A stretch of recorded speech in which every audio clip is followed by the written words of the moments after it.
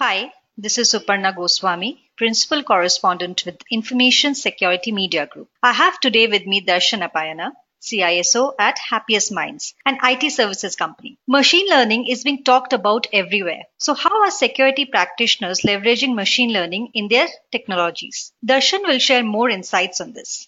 Welcome, Darshan, to the ISMG discussion. Hi, thank you, Suparna.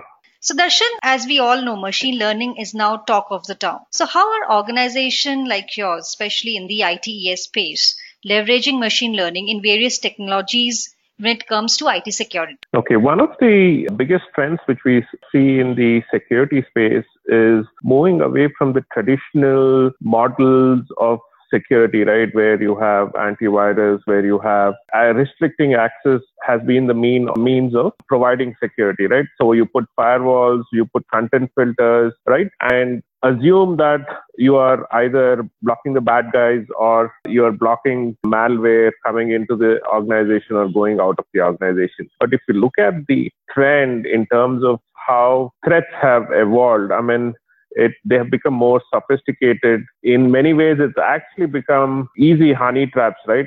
People send out mails saying, you know what, you've got a few $100,000, click on this link, and all they do is capture your information. And then once they have your username, password, they're able to do whatever it is. So threats have evolved drastically. Ransomwares, now there's this crypto jacking going on, right? So the need, if you look at how these patterns have evolved, it's critical that now you look at the behavior of your network traffic, look at behavior of users rather than looking at actual data packets, right? I'm saying that, you know what, I'm going to restrict some sites or I'm going to cut off these IP addresses from being addressed. So that is where machine learning comes into play, because this helps. In fact, at Happiest Minds, we do a lot of anomaly detection. What we do is look at patterns, network traffic patterns from different input devices. It could be your routers, firewalls, your AD servers, and try to build personas of people and how they use the system. So for example, a simple case would be, say, a typical user logs in at 9 o'clock. Say Darshan logs in at 9 o'clock every day. But suddenly on one day, you see somebody logging at 3 a.m. in the morning. That is an anomaly which is detected, which says, hey, you know what, why is Darshan logging in at 3 o'clock in the morning? So that is what we send alerts to. Because the other challenge which we're seeing with the security infrastructure is that we have a plethora of platforms, and what happens is the number of alerts which get generated are so many that you actually are not able to identify what alert to focus on and what not to, right? Because a lot of it is false positives. So machine learning helps with correlation, helps with trying to build patterns on people, on traffic, and be able to better manage and be more proactive in your entire security infrastructure. Okay, so Darshan, machine learning has been there for some time now. In fact, we have been hearing it for the past 3-4 years. So what has changed that it has suddenly become such a talked about concept? It's an old concept, but it has become a buzzword now. Anything particularly has changed, or is it now that companies are realizing its potential? Not really. I think people have been working on these concepts for a very long time, right? But what has really changed is the accessibility to compute, because that was the biggest constraint. You need machines which would have been very expensive earlier, and now it is so consumerized. You can just go to Amazon or Azure or any of your service providers and run up a pretty high-end compute device which can be able to do these correlations. And I think that is what has really changed, right? Because the amount of data which needs to be consumed and correlated is so huge that earlier you didn't have access to those resources, and now it's become more easier to access resources. I think that's the reason why machine learning has become much more prevalent now. So you said that Happiest Minds, you are also leveraging machine learning in various technologies to secure information technology structure. So what are some of the architectural changes that you had to bring in order to leverage machine learning? I don't know if there's a specific architectural change which we needed to bring in. The crux of it is, if you look at the enterprise ecosystem, it's become more distributed from a monolithic infrastructure where you had one massive, say, data warehouse or data lake, and then you would do a lot of things. Now it's become much more distributed because your sales teams might have certain silos of information, your project teams or delivery teams, manufacturing teams might have certain silos of information. And what machine learning technologies has helped to do is bring in these correlations, bring in cognitive intelligence, right, based on patterns, even though the data is distributed. I think fundamentally, I don't see architectural change, but what has to be solid is a good information bus which can connect these silos of data which is available within the organization. I think fundamentally that is how we should look at it. For example, at Happiest Minds, we have something called a Sparks Hub, which actually is like a enterprise information bus, which takes information from various sources and sends it out to various downstream applications or consumers of that application. So I think that is how I look at how we can leverage machine learning without making much of architectural changes.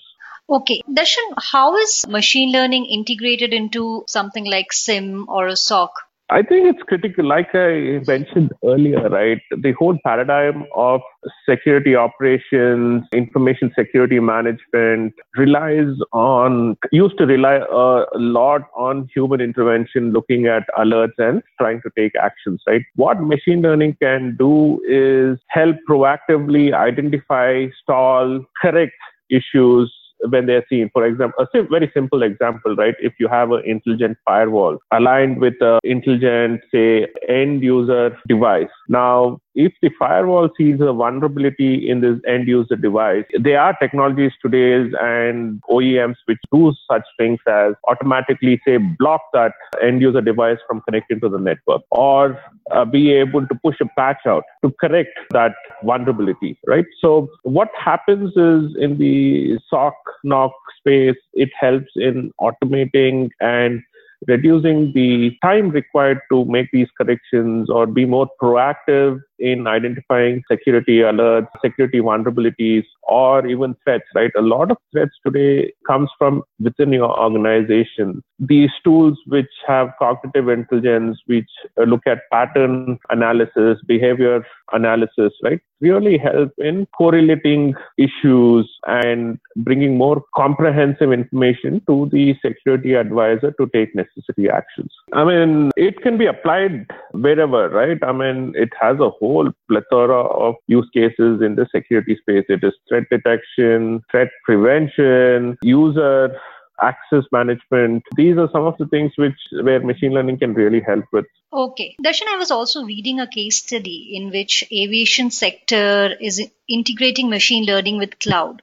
In fact, in our fraud and breach summit in Bangalore, you are also talking about CASB. So how is ML used in this context, cloud and ML? How are they used? So if you look at the cloud ecosystem, right, and I was saying it somewhere recently, you have hundreds of different services which are available on the cloud. Now, how do you as an enterprise have a comprehensive view, especially if you're using a lot of these cloud services? You might have some CRM on cloud. You might have some, say, communication infrastructure on cloud. You might have your threat detection, your SOC NOC operations, your service desk running on a cloud. Right now, how do you get a unified view of all these different silos of services which are available and make sure you are able to do the same things as what you would do when you had this infrastructure in-house, in terms of single sign-on, in terms of access management, in terms of analyzing user patterns, in terms of when somebody logs in, when somebody logs out, who is logged in, log analysis, right? That is where CASB really comes in terms of helping unify your access to all your cloud services and also integrating it back with any infrastructure which you have in-house so that you have a more comprehensive view on what is going on within the ecosystem, single page management or a single gateway to manage all your access and log data from one single platform. So that's where CASB comes in terms of how do you manage all your cloud services. So ML will again come in See, ML, if you just simplify ML, if you look at it from a very layman terms, what is it? It is about cognitive intelligence, right? It is about how a human thinks about when he looks at data. So what is machine learning doing? It is actually looking at data and saying, hey, there is a pattern here. There's a pattern here. This is normal. This is not normal, right? So same thing if you apply it to Caspi, it's about saying who is accessing data when, like what I said earlier, right? So if somebody logs in from, say, you normally have users, say, in India and US, and suddenly you see activity coming in from, say, China or Eastern Europe, that is a trigger, right? Saying that, hey, this is not a normal pattern. So that is where machine learning helps in identifying anomalies, identifying outliers, right? Saying that, hey, this might not be right. And then in the process, what it does is it learns and says, okay, maybe this is actually, you have a new user sitting in Eastern Europe. So this is valid data. So I shouldn't be too worried about it, right? So that is how machine learning comes into the picture in terms of better threat analysis, better access management, right? In terms of looking at patterns, etc. Okay. Thanks a lot, Darshan, for sharing your thoughts on machine learning and its use cases. Thanks, Aparna. Thanks for the time. Thank you. You were listening to Darshan Apayana for ISMG Asia. This is Suparna Goswami. Thank you for listening.